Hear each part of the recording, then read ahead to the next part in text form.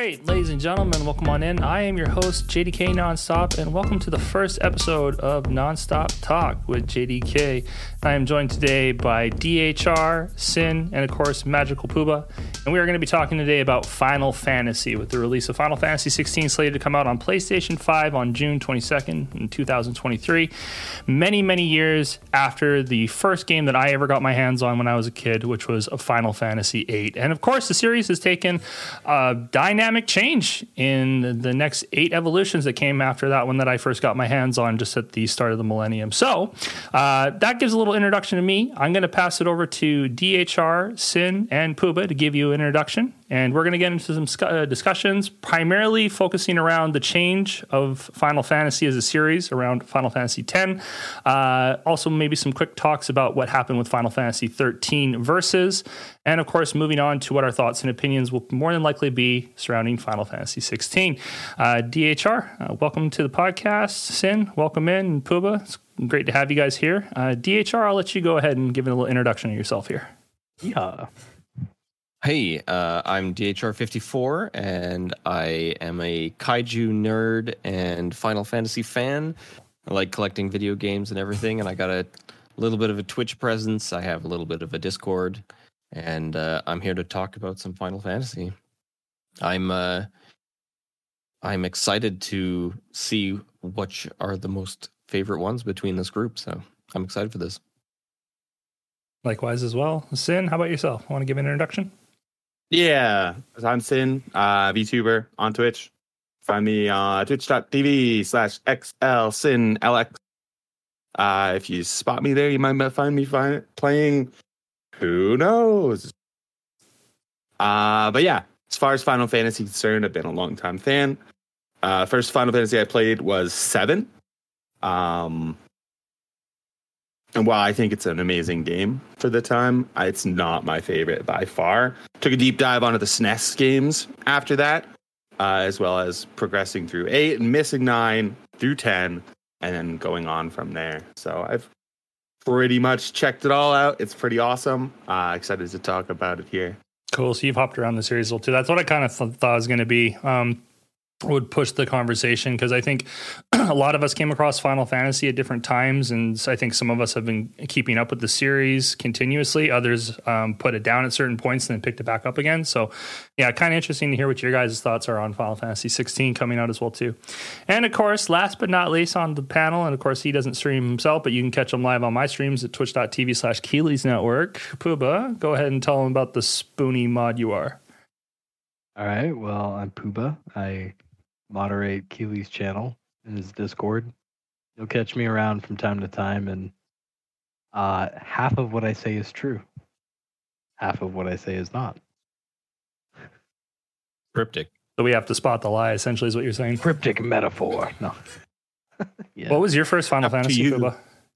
My first Final Fantasy? Oh, give me 5 seconds to think about that. I'm going to ask you that too, DHR, don't we?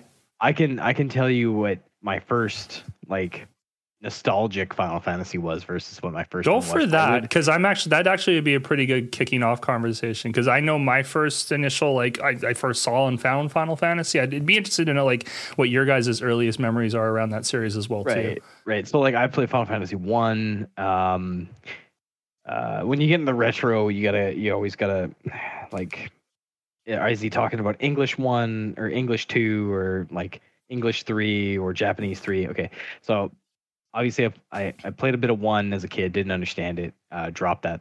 I owned Dragon Warrior, dropped that real fast, went back to it later. Played 6 on SNES, didn't understand it. My buddies were obsessed with it. I got into it a little bit here and there. The first one I actually got nostalgic for would have been probably 5 and 6. 5 and 6? 5 and 6. That's kind of interesting because 5 wasn't when did that even release in North America? Not till later. So 6 would have been first, and then I went back when I got really into 6 on SNES. And so fun fact. Okay, so what actually can we finally talk got about? Me, sorry.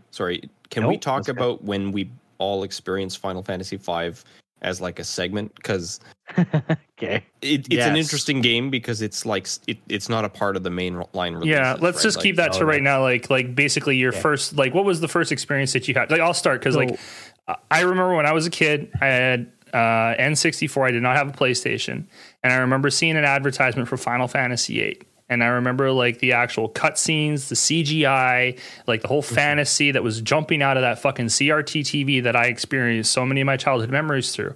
Was just basically kind of like a calling to me saying like this game could be potentially bad fucking ass. And I remember that actually being the drive for me to go to my dad and ask if I could get a PlayStation for Christmas, because my birthday's in November, so it's like a month away. Growing up, always have that, you know, get something good at Christmas and not something good on your birthday if it was a console. I got the PlayStation and I got a Final Fantasy VIII, and I just remember like getting into that game. That was my first big experience outside of Pokemon, playing an RPG as well too. And then having to like pick up on the fantasy and not even knowing about like the previous 1 through 7 that had come out, and how the series also did take that dynamic change when 6 came out. So that's kind of like what I mean. Like my first experience would be getting 8 and then playing it and then going to video update a couple days after and renting 7. Like Sin, I think you mentioned that too. That was your first one or not? Maybe I'm mistaken. And I remember getting 7 and then playing that and also going like, holy fuck. Like, cause that one had more of like, 8 was definitely that fantasy, really had that aspect of it and like a love story. 7 though had like that futuristic, like cyberpunk kind of almost vibes to it back then, you could say, right? I know it's weird to say that now, but it's the best way I can make it relatable today. And for me, like I remember playing 7 and just going like, these are fucking what the fuck? Like I know I was going to get knee deep in the series at that point from those 2 games. Let me just, I'll tell you what got me to understand Final Fantasy and was my gateway drug into understanding 6 was Final Fantasy for Dummies, and it was Mystic Quest on Super Nintendo. Okay. The game literally made because Japan thought English speakers were too stupid to understand Final Fantasy. That is the only reason the game exists. It's super dumb, has the best soundtrack on the NES out of any Final Fantasy for no reason. That boss battle is awesome. Anyway, sorry. That's gonna bring back memories. But so that was my gateway drug, and then 6, and then 5, and then if I had to give my heart to a Final Fantasy, even though it has a ton of problems, it's gonna be 9. Nice. For many reasons, but I'll let somebody else go now. Okay, so let me just summarize on that though, just so I understand. So it was 5, you would say, is the first one, or was Mystic Quest? You said Mystic Quest was the gateway drug to me. Finally, like finding that out, was like, the first time you got your hands on Final Fantasy and knew what Final Fantasy was. It was the first time where I played a turn-based RPG and was like, I get it now. These are fun. I love watching numbers dance on screen. And then moved on to later on to 6 and 5, but I think I enjoyed 5 a little more than 6. But that's only because as I got older and went back to 5. I still had an even greater understanding. That's not to shit on 6. 6 is fantastic. Don't get me wrong, but 5 just captured me. Sin, can you give me your story behind coming across 7 and like the first, if that was like the first finding out of the series for you, and what did that whole look like at that time in your life? So it's very interesting because I never, and to this day, I have never owned a PS1. What? I rented a PS1 and Final Fantasy VII from the local like rental shop. Cool. Without a save, like a memory card. You did one of those moves. I always wondered what that was like as a kid, seeing like you could rent consoles from Blockbuster. Yeah, that's what I thought too. I was just like, that sucked to rent a console for 3 days and have to take it back to Blockbuster and be like, memory card. I blitzed Final Fantasy VII. I just played it from like the first waking moment until I could no longer hold a controller. Managed to get through the game. I think I paid for like 3 days. I had it for a week. And when they came after me for the fees, I flipped them off. They went to my mom. My mom was like, I didn't give him permission to do that. I don't know you shit. And that was how that went down. Which is great. But yeah, from there, got a really good experience. Managed to beat the game, just barely. Very fun. It was my first real foray into RPGs. Just keeping that system running the whole week while you were playing through it? Oh, yeah. I probably took like years off of that system's life just by keeping it running nonstop because I couldn't save the game. You had to return it eventually, too? Yeah, I had it for about a week. So I just blitzed. I just played it nonstop. Didn't go to school. So it was like I was young. I managed to pull it off for a while. But yeah, it was... I won't say it's my favorite because it's not. But that was kind of the awakening to RPGs and Final Fantasy as a whole. And it led me down, because I was a big computer nerd, an emulation hole, which I immediately fell into with SNES, played 4, played 6, played the fan translation of 5, which was amazing. And yeah, just kind of fell in love with the series after that. Played almost every single game. What would you say is your favorite? Probably 6. Probably 6? Yeah, that makes sense. Suplex the train. Yeah, you got to suplex that train. DHR54, what about you? What does the story look like for you when you first came across Final Fantasy as a series? Okay, so I have a similar starting point where I saw Final Fantasy VI being played at my neighbor's house and did not understand it. I didn't comprehend it at all, even though I owned Dragon Warrior 1. And then eventually I started to understand Dragon Warrior 1 and thought it was pretty cool. Dragon Warrior 2, thought it was pretty cool. Dragon Warrior 3 blew my mind.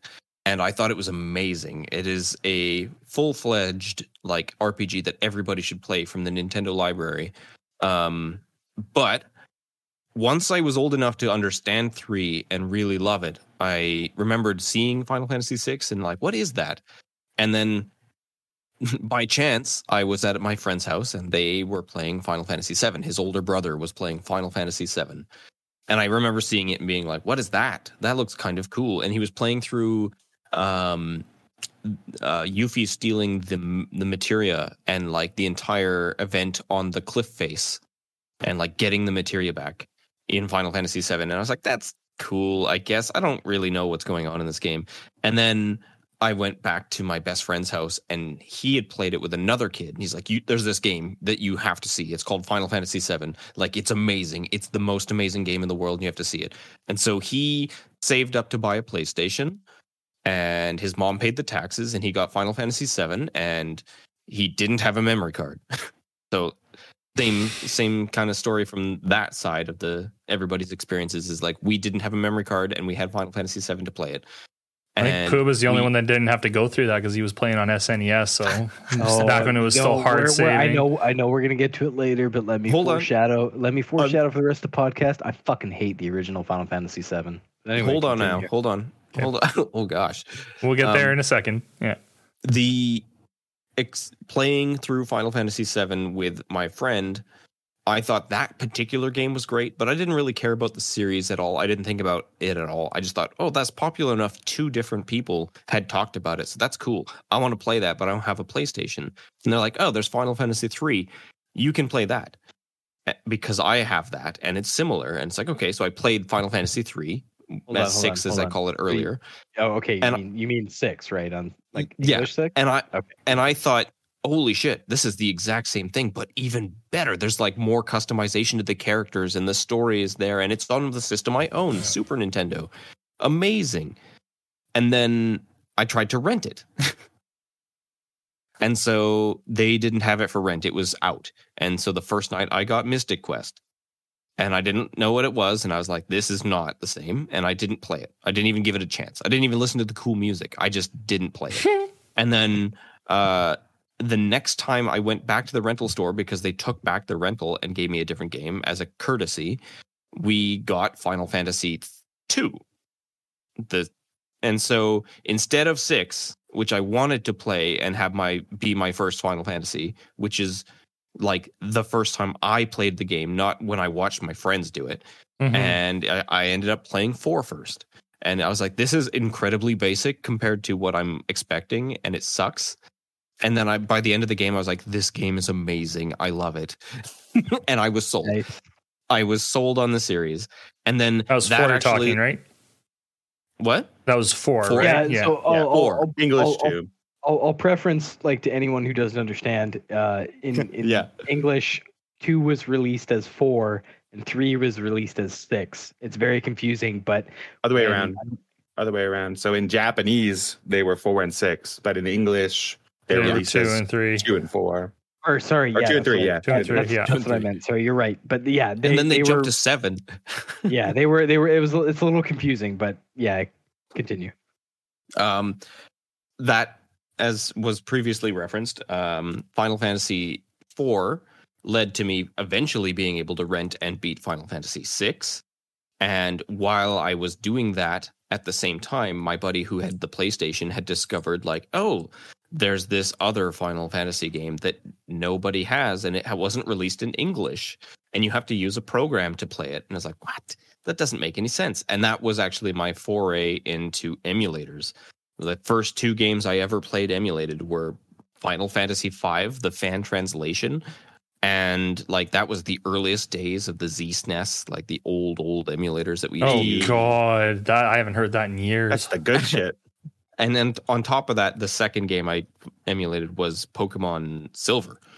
Like that's how far old this is. Like it was in color. It was cool.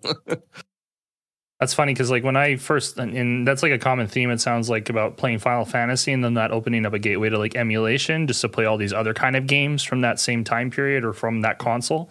Because I remember doing the same thing when I wanted to play some games and I didn't know how. And then a friend was just like, dude, it's a Super Nintendo. It is old as fuck. You just download an emulator and then you can get all these games. That's actually my first time playing Chrono Trigger on like the old school iMac that our family had as like the family computer and stuff. And there was like another game that I can't remember, but yeah, fucking those games is like for me, when I first played 5 and 6 is when I bought the Final Fantasy Anthology Collection for PSX.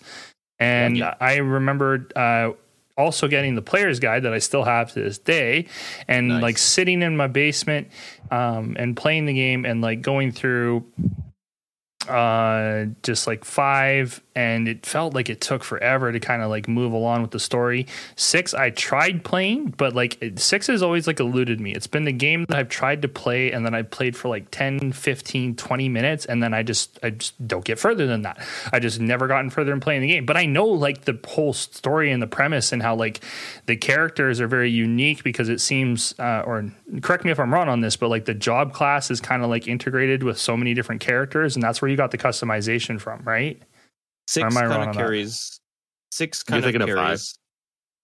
6 carries like a built-in job system where people have assigned classes, but you don't get to switch them around. That's what I thought. Yeah, the PSX offered two throwbacks. It offered Final Fantasy Anthology, which was 5 and 6, and it offered Final Fantasy Origins, which was Final Fantasy 1 and 2 with remastered music. And then it did Chronicles that had Chrono Trigger and Final Fantasy 4 on it. Yes, controversial version of Chrono Trigger there. I've been pandering over Chrono Trigger lately because Theater Rhythm just added all the Chrono Trigger music too. Definitive way to play Chrono Trigger is the DS version. Is it? The PS1 version has extremely long loading times that make it very inefficient to play. It's just like it's got some cool novel cutscenes, but there's just a much better translation, much better loading times, much better menus, and much better like bonus content in the DS version. I mean, counterpoint, odd tangent. Final Fantasy Tactics on the PSP is considered the superior version. It has frame rate issues and load time issues, but it has so much more content that the pros outweigh the cons, and it is considered the better version. So that version is actually available on iOS and Android. Yeah. But it has incredibly unintuitive controls. Oh, that's it is hard. It's held back really by its controls. Like the loading times and the frame rate issues in the PSP version can be fixed with patches on emulators. The problem like that's the definitive way to play. If you had a summoner and you chose to use a summon command, it would drop to like 3 frames a second for no reason. The PSP it's not even just summons. It's not even just summons. I remember it being summons was the worst. it's I guess all magic. All magic drops the frame rate by like half, and like the game just slows down, and you're like, okay. Like Fuck Final this. Fantasy Tactics has got to be my favorite Final Fantasy of all time, but you can't count it among the numbered Final Fantasy. I would consider it a spin-off, obviously. But so good. just want to jut in there because we're kind of like talking about sorry. the first Final Fantasies and everything. What is the newest Final Fantasy everybody has played? Oh, this is a really 14. good question. 14. I played through. So, and I have an interesting like history with 14. I'll be back. I have an interesting history with 14 because I pre-ordered 14.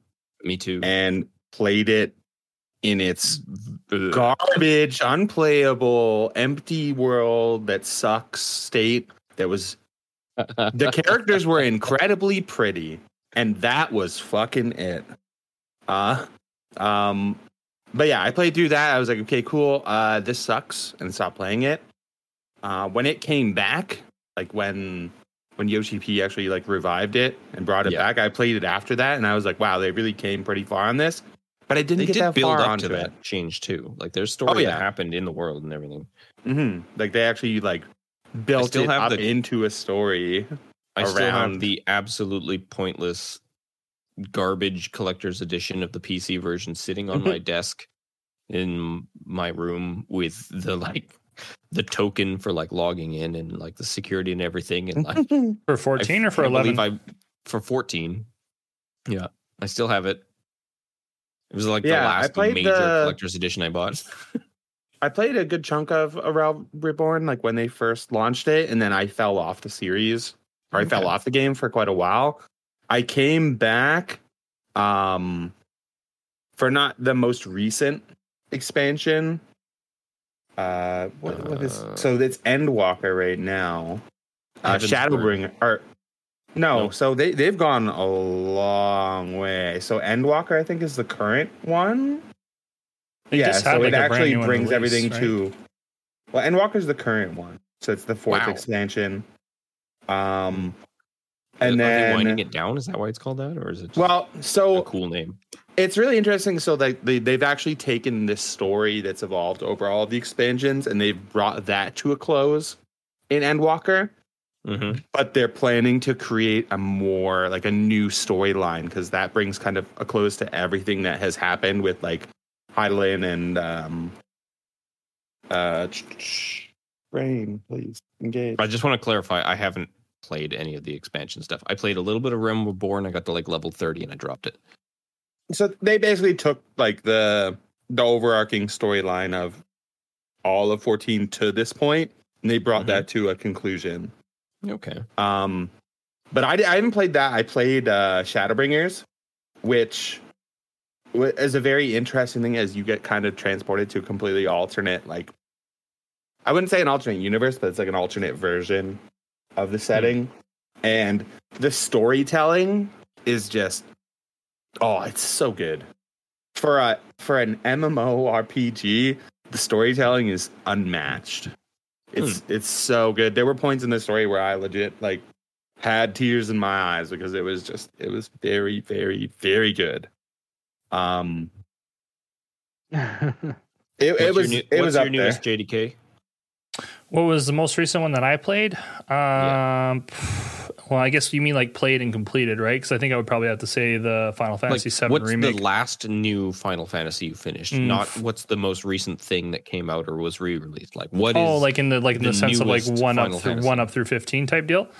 Yeah. 15. I played 15, but I didn't get too far with it. Okay. 7 remake counts. Yeah, that's fair too. Yep. I mean, 7 remake, I went balls deep in, because I'm not gonna lie, like it is one of my favorites. Pretty that came much out after 15, and you, that's gonna be the one. Finished that end to end. Yeah, it was the first game I actually streamed on Twitch too, when I first started, right on my PS4, and then like I was playing through it, and I was just like, wow, why don't I just fucking actually stream this? Because like Waffles, one of my other mods, told me that like you can just go live from your PlayStation, dude. Like that's all you need to do that. And if I would have known that like months before, like COVID and all that shit happened, that too. the PS5 is also really good too. Like even when I had my computer issues a couple weeks back and I was doing Jedi Fallen Order on there, like I went back and watched my VOD. Like it's crispy. Everything's fucking crispy on that sense of putting it out. But yeah, if I had to say the most recent Final Fantasy I played, it was the remakes for 7. I did play 6 again. I started to try getting into that there like months back on my birthday, which is now 7 months ago. But 7 would be mine. What was yours, DHR? What about yours, Pubah? I can talk in a second. Mine? Oh yeah. If we go spin-off wise, Theater Rhythm. Yep. I went balls deep on it. My wife, as a gift, gave me the all season pass collection. So every time they release more music for it, I'm all in. I'm a big. How much does that cost? Like $120, give or take. $120 Canadian. Yeah. Not cheap. But I mean, it's got Nier music in it, Chrono Trigger, Chrono Cross, World Ends With You. Like they're adding all the Square Enix stuff now. Yeah, in the back, as well as like interesting challenges and like make your party and stuff. It's a rhythm game. But if you were to say, if you were going to say a main game, played and complete or played. I mean, JDK played 15 but didn't finish it. So where'd you stop? Where'd you stop? Played 15. Played 7 super remake? Disappointed with it for very specific reasons, but like 15 was nothing more than a tech demo. So if we go from there, dabbled in a tiny bit of 14 just to check the story, but never really got into it. Played 11. No 7 remake? I did play the 7 remake. Funny enough, didn't finish it. However, I had nothing but praise for it. I didn't finish it because I actually rage quit on a really stupid encounter boss. I refused to go back to Which it one? Because there's a boss where you're stuck. I think it's in Shinra Tower, and you have to use Barrett. And I refuse to level Barrett for anything because I think he's super useless. Barrett's so good. I think he's super useless in that game. Here we go. I'm gonna get shit on. But That's a Pubah hot take. Everyone enjoyed that because there's plenty more where this came from. So skill issue. I didn't level Barrett, and I kept getting killed because he's super useless at this point of the game. But I can't go back and level him because I didn't make any secondary saves. So I'm just frustrated with this fight, and I'm like, you know what? I know how this game ends already. I don't care. I just never went back to it. That said, you did that with the remake? Enjoy the game. It's free. Yeah, it was free on PlayStation. Yeah, I remember that. I was pretty jaded about that, to be honest. But yeah. So I played it. I played it for free. I did enjoy it. Overall, skill issue that I got stuck has nothing to do with the game. It's just me being dumb, didn't level up. It's the same thing with anyone who's played FF10 knows. Oh, you didn't level Kamari and you got to the mountains. Prepare to eat shit. Never don't remind me. Game ever. Like congratulations, because now you have to play a boss fight with only Kamari, and he's gonna die every 6 seconds, and enjoy never progressing. So go back and grind like everyone else. And I don't care. Anyone says Kamari is a bad character and he's useless. He's useless mechanically. He's useless plot wise. Anyway, sorry, tangent. Kamari sucks. But yes, 15 was probably the most recent I played. The most recent I completed. I know my buddy wants me to play Strangers of Paradise. Apparently, that's a fun time. Co-op's broken. Wow. I'm going to have to say 13 did not give 2 and 3 a chance. I want to. I hear 13.2 is amazing. 13.3 you can skip, but I hear 13.2 is underrated. Correct. So I want to go back and try those. 12, I have played to completion. I have my issues with that too, but the story was decent enough that I finished it. And then 10 and 10.2, yeah. So like kind of those in that range. Yeah, if you're talking main Final Fantasies and like the last one played and completed, I could probably only give you an honest answer for 10, which is crazy because that goes back to when that game released. So, but DHR, I want to know what yours is actually. I have played and completed every mainline Final Fantasy, excluding all of the offline ones, or the online ones. So I haven't played 11. All the way through. I do own it. I did play it and try so many times, but it took so long to make parties. I couldn't finish it. And I did, of course, get into 11 and 14 and Realm Reborn. I played a bunch of that and got up to level 30, but I've played every single game. I've beaten them all. in the mainline series. So 15, 12, 13, and back. Nice. The most recent game, I guess, that I've played and completed then is Final Fantasy VII 2. It's our remake. Oh, the remake. The joke, yeah. You better not be talking about Dirge of Cerberus because I'm going to kick you in the head. Oh God. Way back in the PS2 days. We don't talk about Dirge of Cerberus. I mean, it's canonical if you go by the DLC. Don't. Final Fantasy VII remake. Ta-da! It's been canon since Advent Children. That was basically. Let me know when it's the shit on Pubah segment because man, I'm gonna shit on FF7 so hard. The shit on Pubah Variety Hour. It was always canon. It was always announced as canon when they said they're expanding Final Fantasy VII. Every single part of that announcement. That's say Final Fantasy AC, BC, DC, CC. So that is Advent Children before Crisis. Are you talking about before Crisis on cell phone? Yeah. Oh, Advent Children before Crisis, Crisis Core, Dirge of Cerberus, and Remake. They're all canon. Quick Pubah educational disclaimer. Before Crisis is a flip phone cell phone game that follows the exploits of the Turks. And it's so overpriced and boring. Yeah, it's mostly so focuses on Elena and Tensen's discovery. You bought it? I did. How did you buy it? Did you get a market cell phone? Yeah, let's hear the story. No, I played it when it came out. I did. Was it available because my daddy paid for my cell phone bill at the time and never looked at the bill.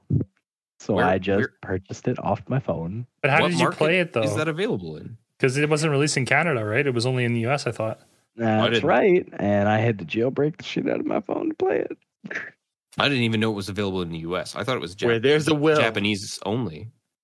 So there were illegal translations of it. You could play it. You had to jailbreak your phone, and you had to pay scammers. We're talking double the price. Play this fucking game.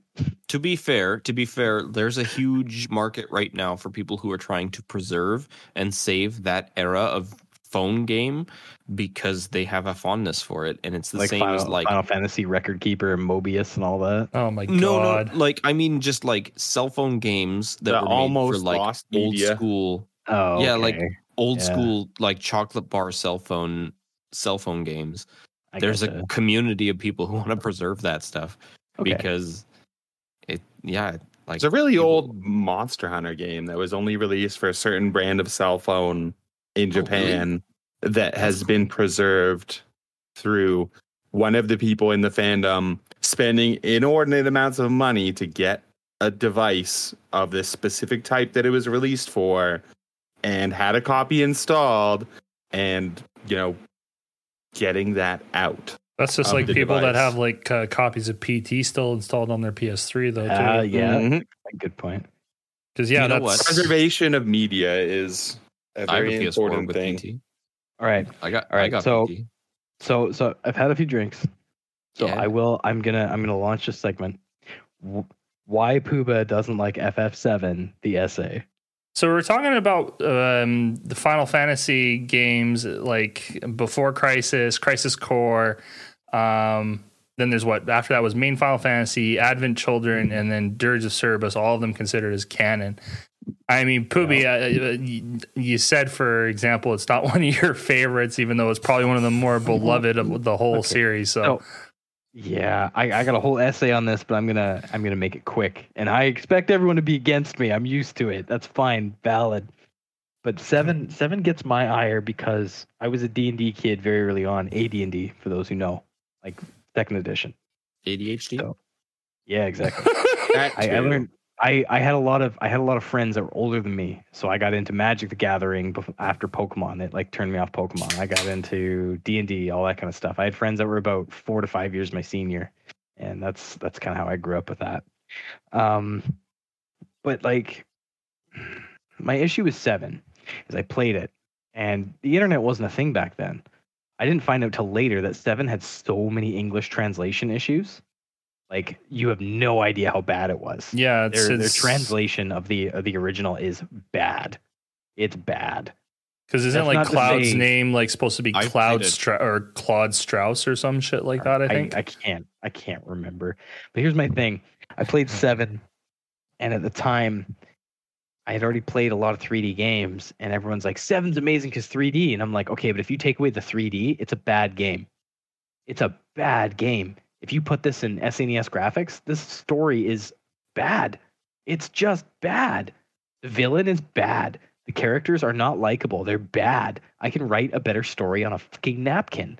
And like, to this day, that's why I praise the remake. The remake fixed things I hated. It fixed the plot holes. Now, hear me out. Any game that has to come out with a cell phone game and 6 spin-offs to explain itself isn't a good game. It's just using these other games to try and make the first game good. I don't think you need any of those games to understand Final Fantasy VII, though. Like, You really don't. Hi, I'm Kate Like- Sith 2 for no reason at all. I showed up right now. Why? Because Kate Sith 1 died and I'm Kate Sith 2. I mean, will. you got me there, but Yeah. So That's just There Shinra are dropping parts that are good. Terminators, though. okay, I should start by saying the praises I give 7. The music, iconic, fantastic. You can't argue with it. Love it. The Golden Saucer. I mean, fuck, come on. Golden Saucer is great. I give it that. The hidden bosses, interesting. Fine. The battle system, not bad. I won't hate on it. very The fast. The story, I just couldn't. I just couldn't. And I will also say 7 is my second least favorite. 8, I hate everything about 8. You will never convince me otherwise. I just hate 8. I hate everything about 8. There's nothing I like about 8. That goes well with a narrative that I want to talk about later. But All right. I'm game. 7 is just. I wanted to like a lot of the characters. I wanted to like the story. Until the end of the game, I was so bored. The beginning of the game starts interesting, and then it's, oh, you have to leave this city, this interesting city. Also, the world is empty as shit, and all the characters outside it are country bumpkin rednecks who don't mean anything. Enjoy. Sid means nothing. Yuffie means nothing. Red means nothing. Change my mind. They're token characters that you could literally replace with cardboard boxes, and you never know the difference. One throws ninja stars. One's a dog. One is, I'm the inventor and I'm super smart, but I'm also a dick. Well, Yuffie holds precedence, so because of Utai's war going on with Shinra, though, and that's something that I don't think you can actually just pick up from the original game as it came out on Final Fantasy VII, because I wasn't able to actually pick up on that until any of the further series came out, and then that's even like they talk about it in the game when you go to Not Utai, though. much. But like it's one of the things not that in it's an interesting way. It's also not like a place that you need to go to actually like hold yourself still to the main story. You don't even need to get Yuffie, for the matter of fact. Ooh, Her and can Vincent I- are completely like optional characters. Quick side note. It's very rare, but if you have an original FF7, do this to your friend. If you can figure out, and it's possible, it's just very RNG, if you can get them to the hidden ninja village before acquiring Yuffie, you soft lock the entire game. They're fucked. The Nice. entire game is soft locked, and there's nothing they can do. You can't leave the village without Yuffie, but you can't get Yuffie without leaving the village. It will soft lock the game, and it's hilarious. But it's also extreme. Like, you gotta almost try to do it. It's very difficult. But if you Yeah. manage to do it, it soft locks the game. And Well, it's you fun. need Yuffie to encounter that cutscene though when you first land on like Utai when you're on the world map, and you don't even get there until you get the high wind anyway. Yeah, you can do it. Like I said, it's crazy RNG. And also, Very difficult. I gotta say too, Sid is just the token character that's throughout all the Final Fantasies. Like you were mentioning before, and for those that don't know, Final Fantasy roots itself with Moggles, Chocobos, a character named Sid, and I'm trying to think. Crystals. And the the crystals aren't referenced in 7. There's no but reference to anything. most of the Final Fantasies. reference Materia is the crystal. within Final Oh, Fantasy okay, VII. yes, That's fair. and Sephiroth is the only black mage. I will I'll concede to that notion. It's no, for real. If you actually look at his character design and you actually pull all the other Final Fantasies, I thought about this like on so many different tangents. He literally is the resemblance of a black mage that tries to take over the whole fucking world, that fuses with the live stream. I'll give you this, Pubah. Final Fantasy VII has the most wackiest fucking story, and I think that's the only reason that it's held in popularity, because it goes through the most bizarre forms of character development, but there's in that character development that every character experiences, there's something for everybody. From the whole... You go ahead, yeah. Well, I was going to say, let me give 7 a break on one thing. Can I say one thing first? Sorry. Mm-hmm, sure. Mm-hmm. Yeah. A black mage is a class of characters that can cast spells. I'm speaking metaphorically with that reference, within obviously. Final Fantasy for anybody who doesn't know what a black mage is. I know what he's getting at. Okay. Anyway, so until six are, so Final Fantasy 6, R3, whatever. Final Fantasy was rooted in fantasy. There was no steampunk. There was no nothing. 6 changed that, and it was so popular that 7 was like, shit, future tech is the way to go. That's the way to go. That's where we're going with it. And I can't argue with that. I get where that came from. And like, you can see it too. Like 1 to 5 is nothing but dragons, magic, swords. Woo! And then 6 is like, damn, what is this? What do you mean Magitech? What is this? Awesome. Mechs? Holy crap. What if we made that 3D? Like, I don't blame them for that. 6 was extremely big for them. So 7, obviously. It was the Western breakout before 7, which like just demolished it. Exactly. Like they knew what they were doing. And I will give the disclaimer of my opinion is highly unpopular. 7 is an amazing game, beloved by all. I just have my gripes with it. So I honestly agree with a lot of your points. That end boss music. No, I said the music was great. 7's soundtrack is like, don't get me wrong. One Winged Angel is iconic. You see that in reference in so 100%. Many other forms of pop culture. And I should probably also say too, I'm also doing this like discussion that we're having. I assume a lot of people that are listening already know a lot of the stuff that we're talking about with Final Fantasy. If you don't, my apologies. You can go pick that up on your own.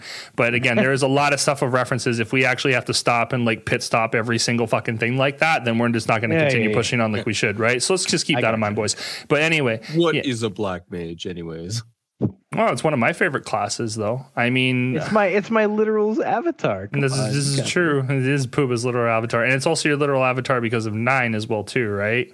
And Vivi, is that correct? Man. So my actual avatar is from 8-Bit Theater, which is an old webcomic that's since I knew it.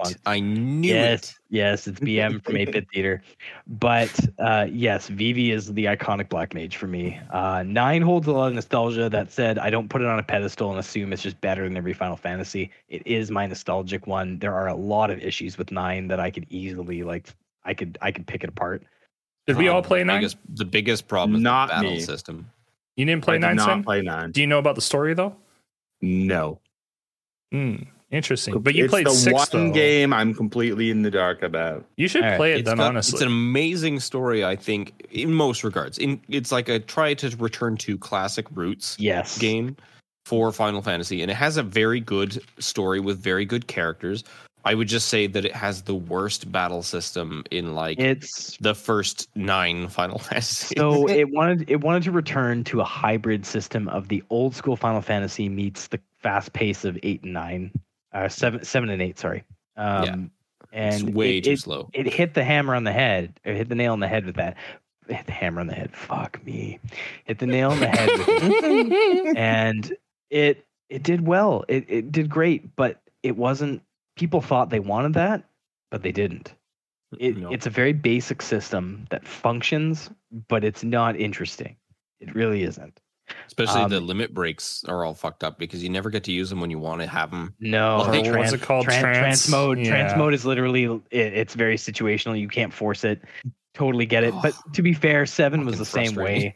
7 and 9 have that same issue. What do you mean you can't force it? You could force it.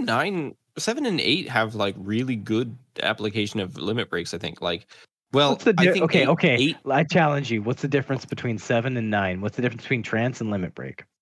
When you don't grind out the game, Final Fantasy VII, you can access your limit breaks a lot easier and on like kind of a pseudo command. So when you know what you're doing on subsequent playthroughs, you can use limit breaks as like a fucking clutch moment to just break through the game.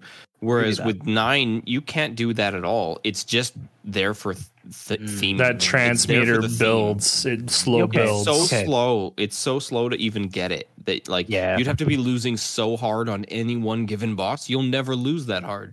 It's no way. Unless you have High Tide equipped. Yeah, it's pretty. Yeah, High Tide does improve it, but it's still bad. No, and I will say you can crank the shit out of the ATB so that it's 100% as fast as it can be, and the game still feels like molasses. No, that's true. Especially if you play 8 or 10. 10. You play 10 and you try and go back to 9. Oh my god, you can't do it. 10's limit break system, in my opinion, took 7 and 9, fused them together, and made a better system. Because every character you could choose what the limit break system was. Exactly. So good. But so with 9, like my big thing with it that turned it nostalgic was obviously the length of it. It was 4 discs as opposed to 3. Characters were likable all in their own way. You would hate some of them no matter what. 8 was 4 discs though too. 8 was 4 discs, yeah. Yeah, but did it first. 8's 4 wasn't, discs. Wasn't 9 on PS2 though? No, PS1. No, 10 is. The first PS2 was 10. 9 was at the end of the PSX life cycle. 2000, 2001, what is it? 2000. Yeah, it was a beautiful game, don't get me wrong. But I know 8 did the 4th disc, but like it almost didn't need to. I mean, 9 had a little bit more to its 4th disc, but I felt 8 was like you get to the end of the game and it just rushes you along to the end boss. Well, that's the whole point. By the time that you load the 4th disc, most of the meat and potatoes of the game is in discs 1, 2, and 3, and then 4 is just for when you want to do cleanups, like side quests that you didn't get to. And then also when you do the time skip there's stuff in 9 you can lock yourself out of if you got to disc 4 from 3. Both of them. Both of them. Final Fantasy VIII and Final Fantasy IX, both of those games have huge lockouts for the rest of the game. So like worst lockout award goes to FF9. You could lock yourself out of Fire 3, Ice 3, and Thunder 3 if you got to disc 4 without getting them. You could never get them again. You'd screw yourself out of the final elemental spells. You can get them from something, can't you? From the Octagon Rod. You can't buy the Octagon Rod in disc 4. Only in disc 3. I mean, why wouldn't you buy that spell when you saw that? How stupid is that? I know. No, but who would skip that spell? Like, I don't have enough money right now. No, I hear you, but I've done it. I've done it. I've done it trying to do a speed run for Excalibur 2 on PSX back before internet days. I know that really sucks. I know that really sucks, but Final Fantasy VIII has the worst end game out of any Final Fantasy. Locking you out of menu items? No, the entire world is basically cut off from you. You can't go back into any of the towns. You get railroaded. Any quests. It's literally just like, it's only what you start on that disc that you can do. Oh, you're talking about when you go to Macia's castle. Yeah, right. When you get to disc 4. The game tells you, though. It tells you in disc 3. It says, like, if you do this. We're talking about 7. Let's talk about 8. I'll let you guys talk about 8, and then hold on. Okay. Let's talk about it. We kind of touched on something, and I kind of want to talk about it. It's kind of related to 8, but it's kind of a new topic. Have the floor. It's the perception of popularity in the Final Fantasy series. Okay, so like my first Final Fantasy as I said, was Final Fantasy 4. But the first new Final Fantasy I ever got to play, the one that was brand new coming out when I was finally anticipating it, because everything had been released when I played it, was 8. So when Final Fantasy 8 hit, people didn't like 8 as much as they liked 7, right?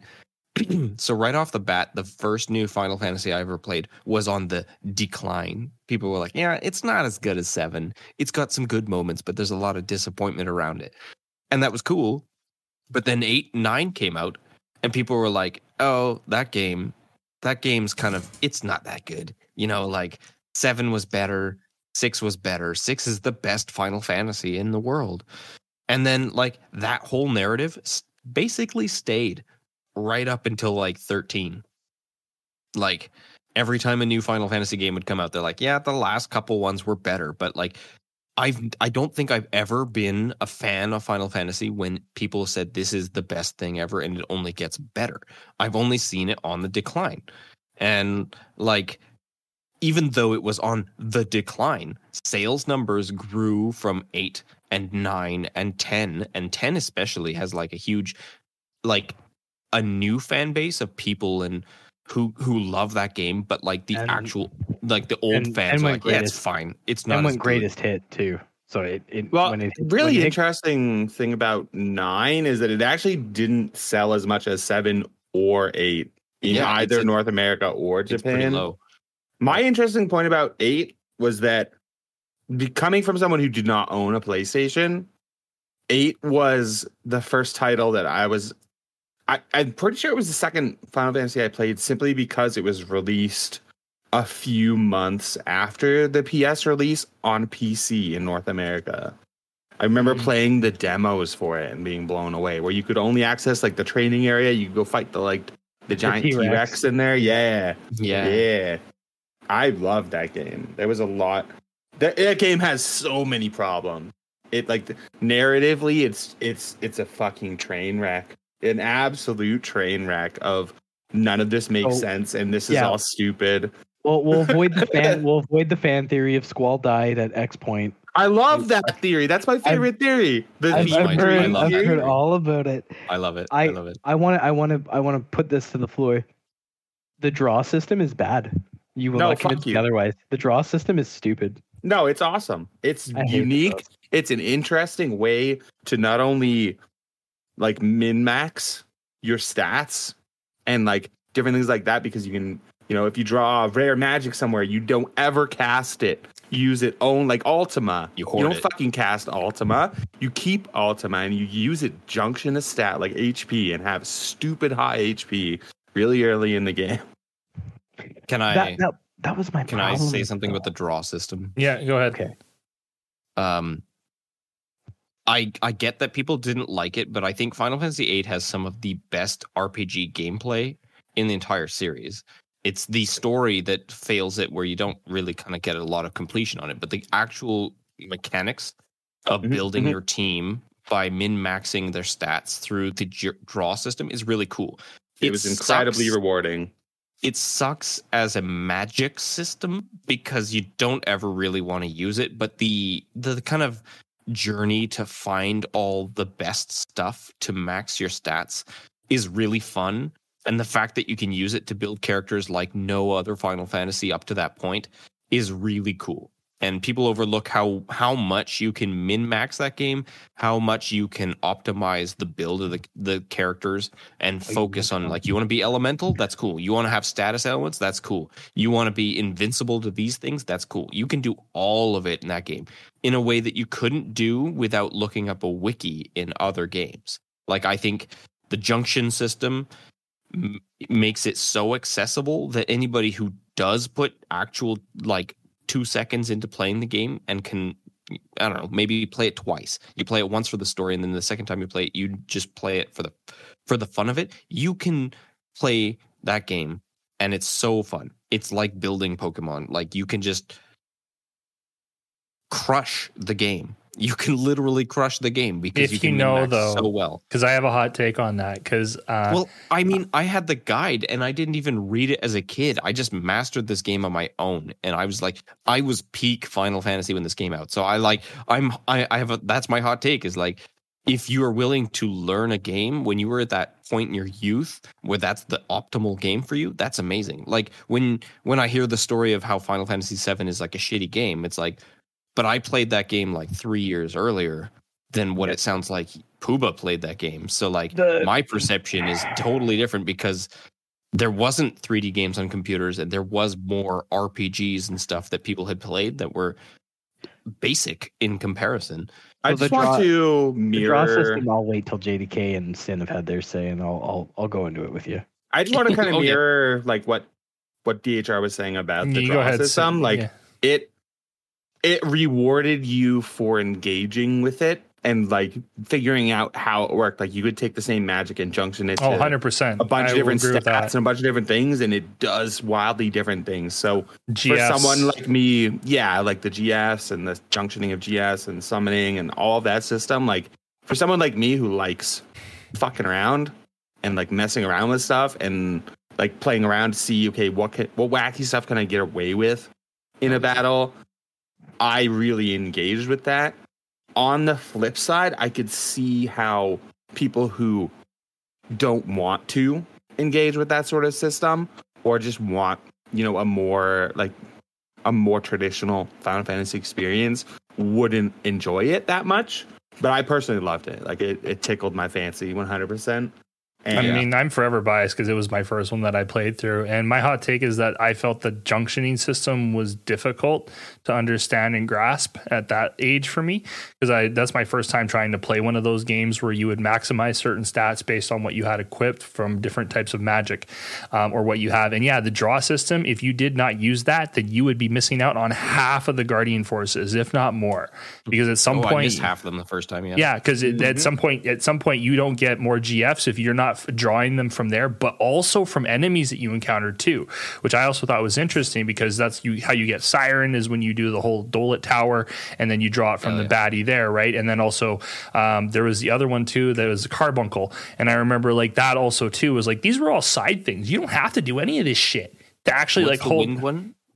Siren was from Dolet Tower with That's that the boss. Silence one. What's the winged one? That's the one I missed. Fucking the I didn't Train even know one. about that. No, it's the guy with the big bag of air, and he's like sucks it up. He's like a weird lumpy blob thing. The most interesting thing about it is that it made emergent gameplay come out where, like, as soon as I got a place to draw sleep, I immediately used sleep to put that enemy to sleep, and then drew 99 sleep on all characters.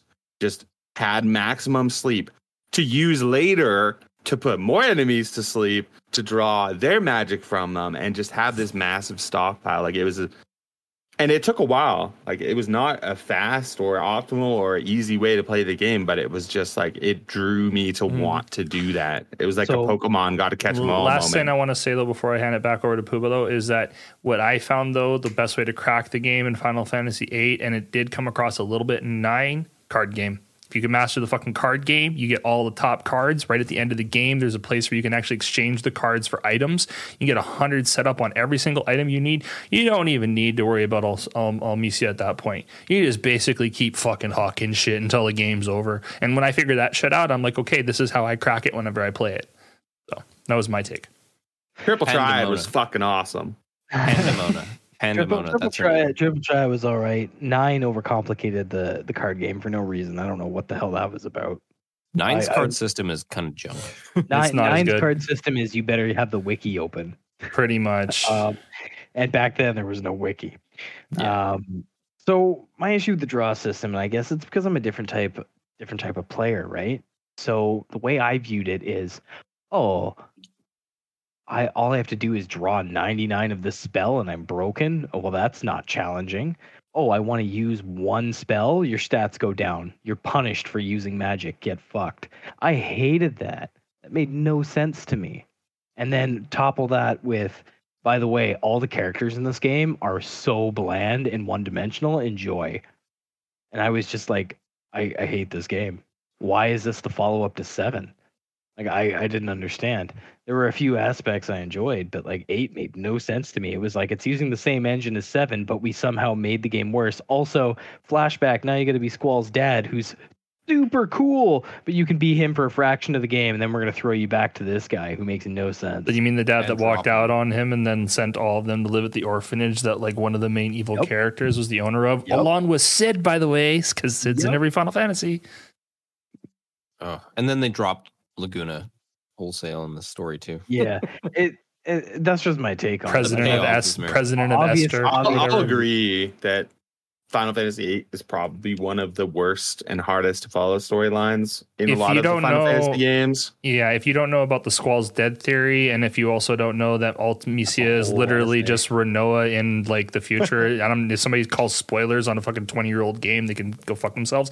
But that is basically it's just a theory too. Is that just a theory? Because I thought that was actually something that's kind of prevalent. Even like her final summon, the Guardian Force, is Griever, which is basically like Squall's fucking necklace character, right? So like that's the most prevalent, like the only kind of evidence that you can say, but it's no official say that Ulmisia is basically what Renoa would have became if she would have had the Dark Sorceress still in her, which they encountered when you go into space and you fight, what was it, the Sorceress Ada or whatever the hell Adele. Adele. Let me just stop you there. Let me stop you there with a sentence. When they go into space, Yeah.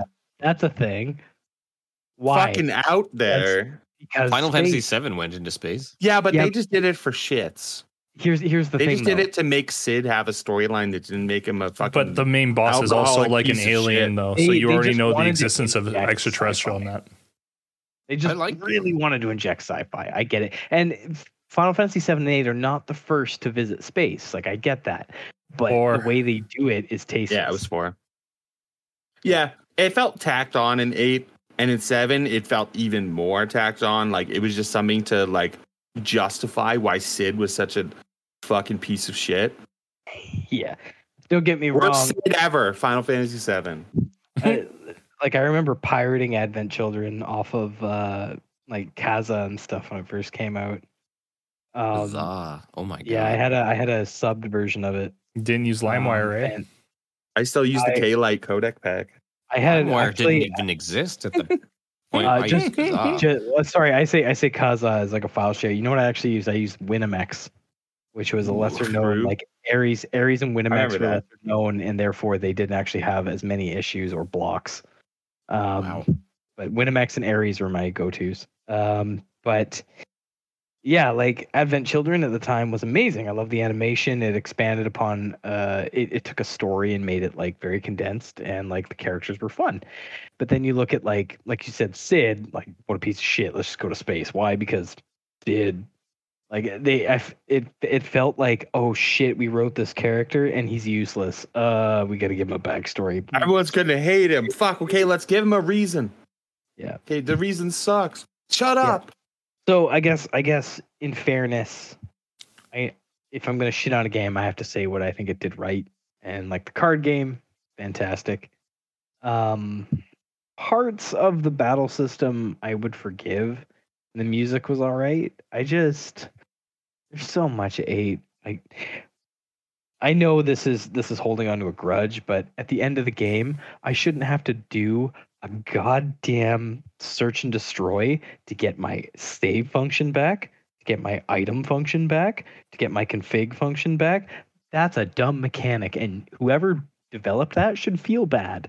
They deserve to feel bad. You should. You know what? Can you refresh me on that? What is that again? He's So at the talking end of about Ultimisia's castle. At the very end of the game, I hate it. they take away a bunch of your abilities when you try and attempt the final battle. So, like, a part of the final dungeon is getting back the ability to save, to use items, to use magic. Oh, and then all your random encounters are like boss battles. I'm going to segue. You're exploring. I'm going to segue. It's They're like a in- roguelike. It's so cool. It's a very unique idea. It sucks, but Hear me out. once you know it, it's not bad. Hear me out. This is going to sound like bias, but FF9 did it better. 100%. In which way? Ibsen's Castle. In Ibsen's Castle, there's a boss that if you do not go out of your way to find the extras in the dungeon, the boss gets power-ups at the end. Oh, are you talking They're about not when you like use they're magic not versus taking away attack things powers? you did. They're powering up the boss, so the boss gets elemental resistance, Oh, gets double God. health. I Gets all this screwed other myself stuff. at that part. I remember if you that go to part. Ibsen's Castle and you find and deactivate all the bloodstones, What's the boss Then- of Ibsen's castle? The it's like a giant obelisk. No, you're thinking of I can't pronounce it. Daggerito. It's where you can't use magic. Yeah. Yes. Ark is the boss of that. Yes. No, Ibsen's Castle is like the one with all the stained glass and all the shadow puzzles. In that, if you deactivate all the bloodstones, the obelisk, the quote unquote security system, gets less and less difficult. So Is the that boss, the one where you're playing as a Dane and Armorant? No. So this one allows you to bring a full party for the most part in. You go to Ibsen's I'm gonna look it up. castle. Yeah. Ibsen's castle is basically this big mirror castle, like an upside down castle. I thought that's what it was. That's where you go in with Armorant.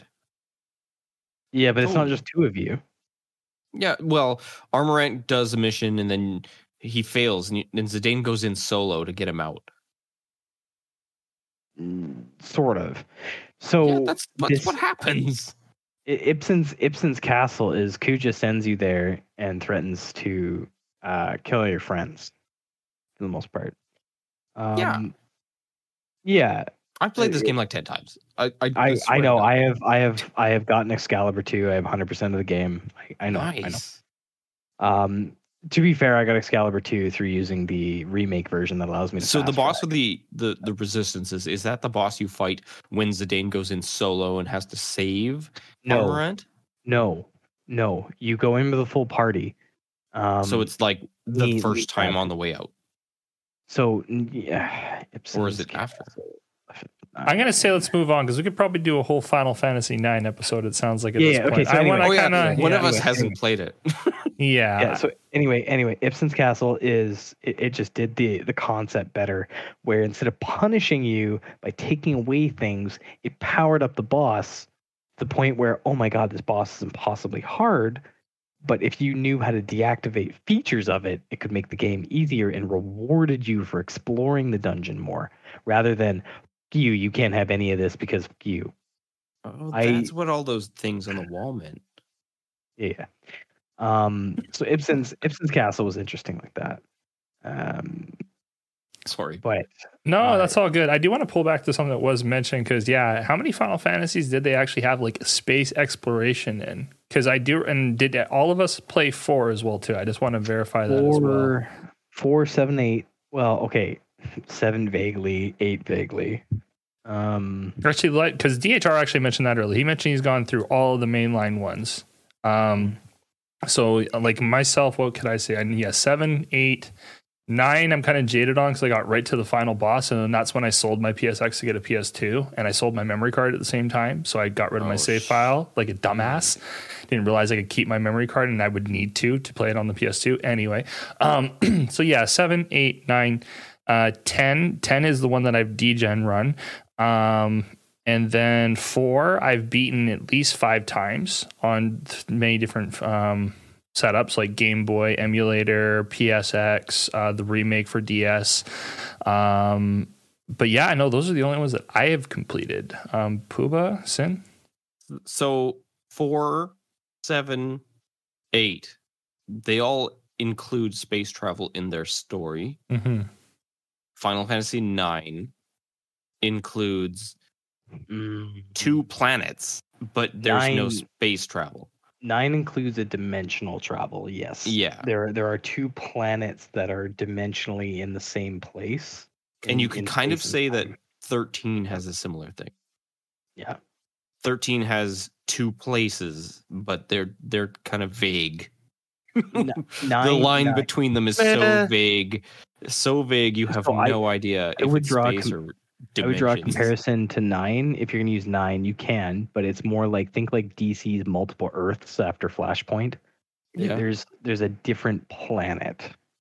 So I don't know about 13 though. Like 13, like Cocoon is a structure. Cocoon is the planet, and Cocoon is the crystal. It's like that's the structure.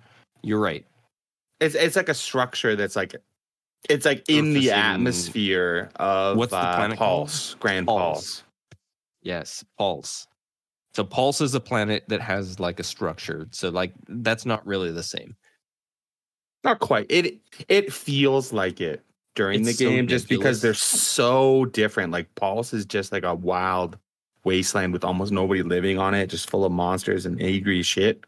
Versus Cocoon, which is like a futuristic sort of. It's very similar to like going from Midgar in FF7 to the rest of the world, where it's a major difference. Yeah, it's a major difference where it's like a high-tech city versus the country bumpkins that are everywhere else, where you can see little influences of like the and I would Mako argue, energy, but I would argue yeah. 7, 8, 9 all suffered from that. They all like made you love the origin, the city of origin. 9 was like that too, with Alexandria and I whole say continent.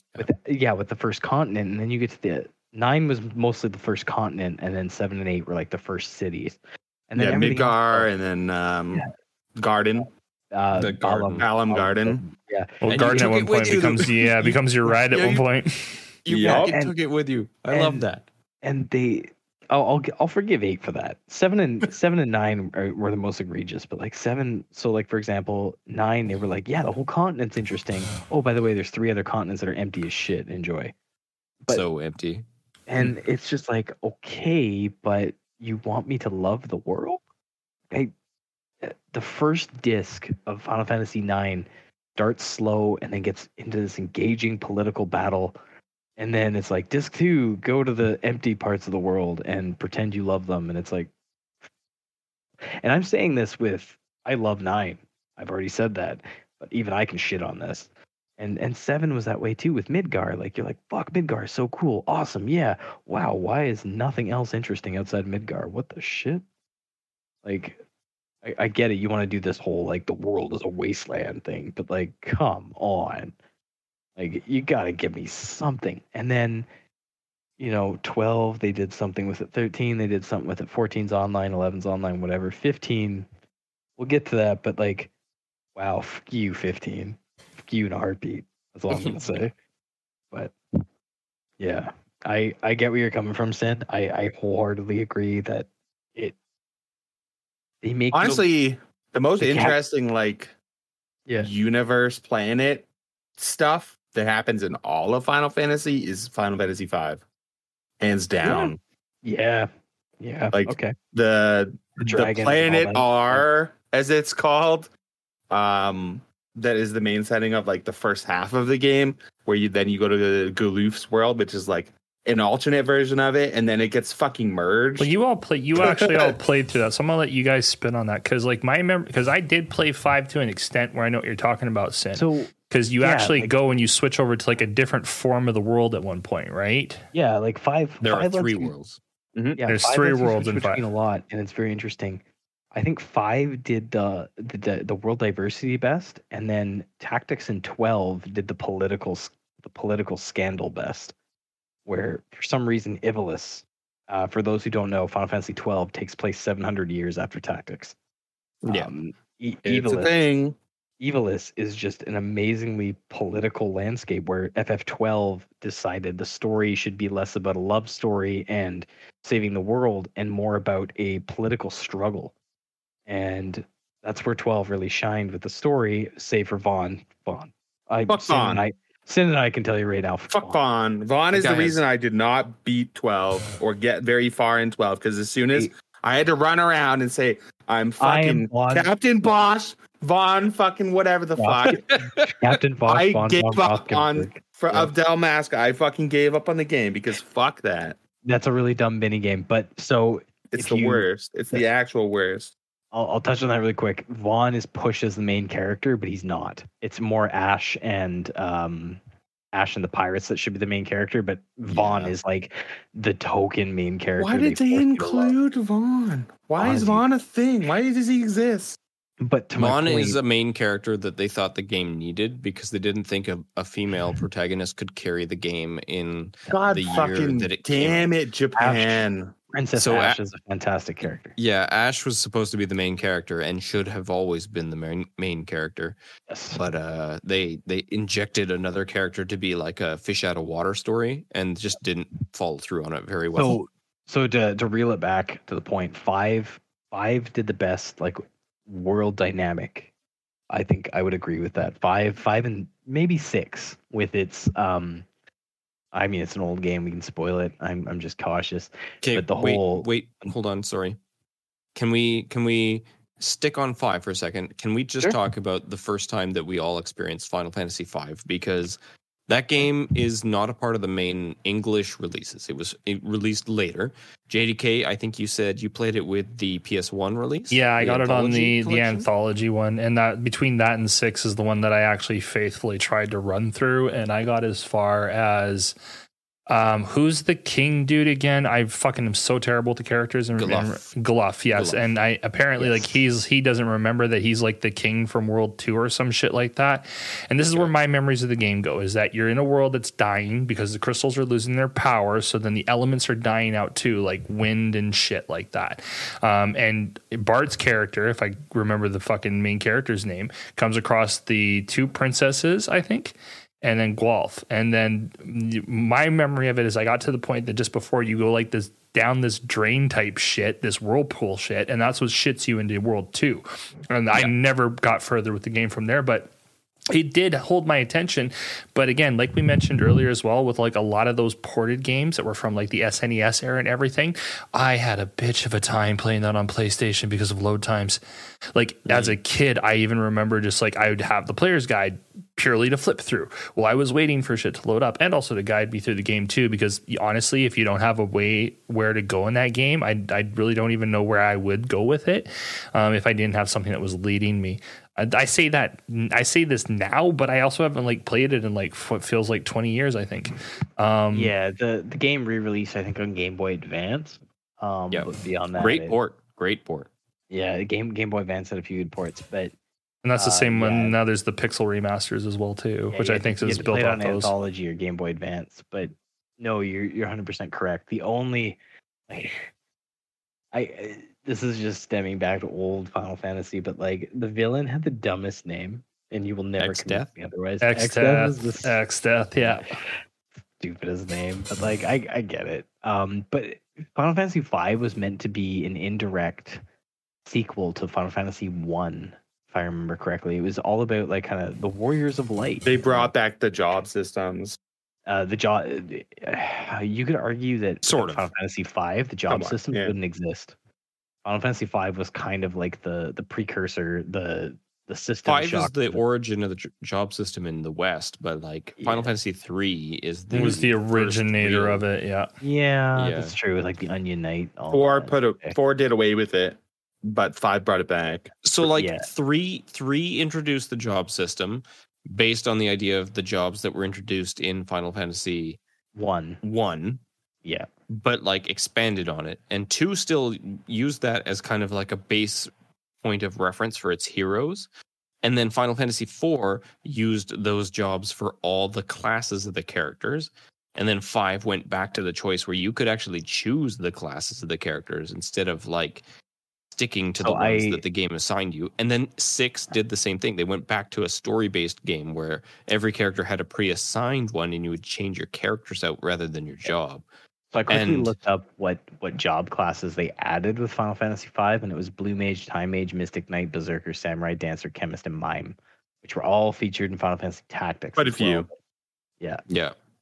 I mean, the Dark Knight that like Cecil goes through is a class. So like both the Paladin and the Dark Knight are classes in Final Fantasy 3 that are then reduced to story points in like Final Fantasy 4, and then Final Fantasy 5 like re-adds a bunch of classes and misses a couple at the same time. So like I think the series has always built on ideas from the past, either narratively or gameplay wise. It's cool. Like it does that intentionally. And we see that with 16 coming. Yeah, 6 was the departure with trying to change the narrative genre. The classes are like also not as closely knit. So like you have a blue mage, you have 2 kind of blue mages, but not really.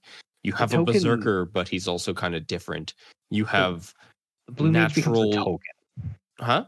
The blue mage becomes a token. So he becomes which of my party members can learn enemy abilities. That will be the blue mage. Yeah. So there's Gao and Strago in 6. Quina, Kamari. Yeah. All that. Poor Kamari. Sith. Yeah, arguably Kate Sith. Kate Sith. I mean, anyone. Enemy skill materia. You get Kate Sith at the same which time. Arguably, probably the best materia in Final Fantasy VII. No, that would be the all materia. And you don't need an all materia for enemy skill. I don't know about you guys, but I really like master summons. Just gonna say that. Knights of the Round. You get Quadra Magic Knights of the Round master summon. Well, you need that for beating Ruby Weapon, essentially. I remember like what you need for Ruby Weapon Ruby is to know the so unknown different. rule of kill 2 your teammates when you go into the battle.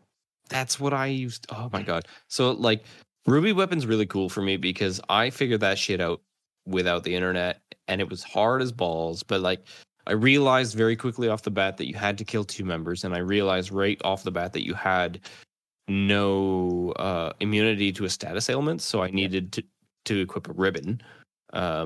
Those were the 2 easy things, and then I realized later, like, oh, I need to kill my party members because the guy with the ribbon, he's gonna get sucked away, and so like I took that out, and then I realized like, oh, like I'm not doing that much damage, so I need to find a spell that does lots of damage. And I found enemy skill with Pandora's Box, which does about 5,000 damages on a single hit. Well, that's one thing I always gave 9 praise for is they took the weird mechanics and they pushed them forward, like the Chocobo Hot and Cold game, or some of the bosses that had very stupid mechanics if you didn't realize it. Or think like the Festival of the Hunt. You want to get the rare card, Vivi has to win. They tell you at the beginning, what do you want if you win? Zidane goes, I want money. So clearly you're just going to get money when you win. Freya goes, I want an add-on. How do you make Freya win? Well, a little bit difficult. But then Vivi says, I want a rare card. You go, fuck, I want the rare card. But you don't get control of Vivi at all during the entire Festival of Hunt. The only way to win is you got to make it to the boss and then commit seppuku. That's the only way Vivi ever wins the Festival of the Hunt, is Freya and Zidane have to fail. And there's only one way they can do that, because you don't get Freya either. So once you get control of Freya, you immediately murk her and then murk yourself. And that's legitimately in design. That's what I wish I cared at all about Final Fantasy IX's card system. No, true. I'm just saying for completion. if you want the rare card, that's how you do it. Freya gets an add-on. That's decent. Zidane getting 5,000 gil is a waste of your fucking time. Yep. So hey, can we maybe take a pause? I was actually just going to say, yeah, Sin just mentioned that. Before we go for a quick break, and then I want to get into his topic that he mentioned when we get back. But I explained my first example of Final Fantasy V. Can y'all give me yours before? Before we go for give me yours real quick, just round table. So first experiences with Final Fantasy V. Did you play it on Source, emulator, whatever? How did you come across it? DHR, you go first, then Pubah, then Sin, and then we'll go for a break. Okay, so Final Fantasy V first experience was the emulator version of the Super Nintendo release. Very first emulator I ever played. Fantastic experience. Opened my eyes to the idea of emulation and Japanese games and exclusive translations and stuff. I think the game was amazing. And then the PS1 release was the first official release that I played, and the translation was completely different, and the names of characters were different because it was no longer the fan translation. So it was a very jarring jump, and that's when I kind of realized, like, Butts. The fan translation translated Bart's name as Butts. Butts was the name I grew up with instead of Bart's. But and Lena instead of Rena. Yeah. Or the other way around, one of the two. The big thing I would say is that, like, it opened my eyes up to how translation works. And so I started to realize, oh, they're not translating Dragon Ball the same as it is in Japanese. And like other animes and like cartoons that I've seen are not the same in English as they are in Japanese.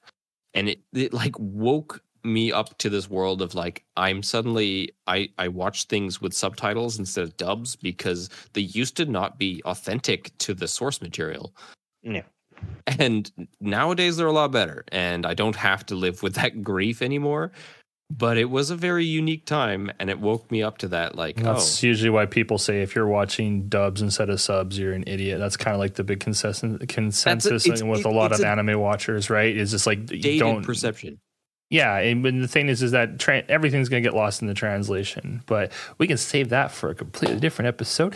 Those translations, I just want to say, those translations are far more accurate now. It's a dated perception that you can't watch a dub now because we don't have these shows airing on public television with kids in mind. They are now actually focusing on the actual source. You can, I will, they want the demographic to watch it, so they're better. I will go into the Final Fantasy V thing, but I'm just going to touch on. You're right, it is dated. However, new challenge: English voice actors for anime suck. Most of them.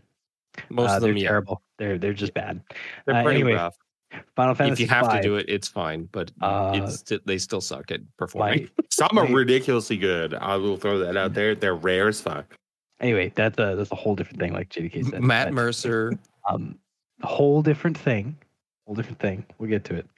Final Fantasy V, Game Boy Advance came out at a time where I was big on PS2 RPGs. So I was going back to play Wild Arms. I was playing Grandia. I was just crazy obsessed with turn-based RPGs. Unpopular opinion, I actually didn't play Chrono Trigger until that point in my life as well. So mid 2000s, I didn't go back and play it until then. I experienced that, Chrono Cross, Grandia, Wild Arms, and then at the time I was playing Golden Sun and Final Fantasy V on Game Boy Advance. But that was the first time I really appreciated Final Fantasy V. My first experience was the same as JDK's. It was actually on the PSX version. Let's go. Cool. Yeah. Mine was very much the same as DHR. I went from FF7 to FF6 and then went, okay, cool. This was amazing. Let's play FF5 on this fan translation I found. Played through that.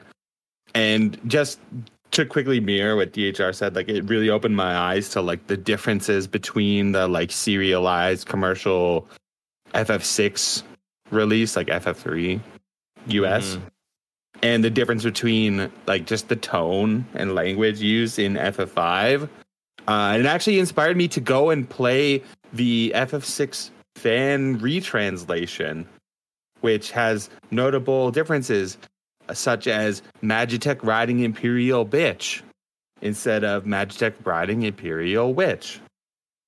So over whether that's it's true, but in context, it makes more sense. Japanese is a difficult language to translate because of a lot of different idioms and different ways that the structure of their language works. So it's an interesting kind of thing that, as you said, doesn't really happen as much anymore. But there's always just the realization that English and Japanese don't translate well into each other and probably never will. There's always some creative liberty taken when there's a translation made. And in the case of like current games, like, you know, FF7 Remake, great example, where they're being developed simultaneously. The teams are able to really make sure that the meaning comes through the same on either side. I'd love to talk about that more with Final Fantasy 13. Can we talk about that more with Final Fantasy 13 when we come back? Because localization in that game are like, they don't click. Yeah, you're right. Sounds good. Any other? Sin, yours was the same on an emulator then, and it also opened up your eyes too about the whole like translation and how that got lost. Yeah, and I think we can definitely table that for an episode on its own. Because just to quickly say on that, like Dragon Ball Z, for example, that is probably the only series that I've ever watched, and I would rather watch the dubs than the subtitles because I love the characters, how they did the voices. That's my childhood. I'm always rooted in that, and to see the fact that Dragon Ball Super became a thing and those same people still working on the actual series, it just kind of like, it brings it all together compared to like a series where they basically have to get a different actor at some point because something came up in terms of contracts and shit. So we can definitely talk about that on another episode. When we come back, we'll get all into the Final Fantasy X and beyond. Yeah. I actually have an interesting question ready for everyone when we do come back. Okay. Cliffhanger.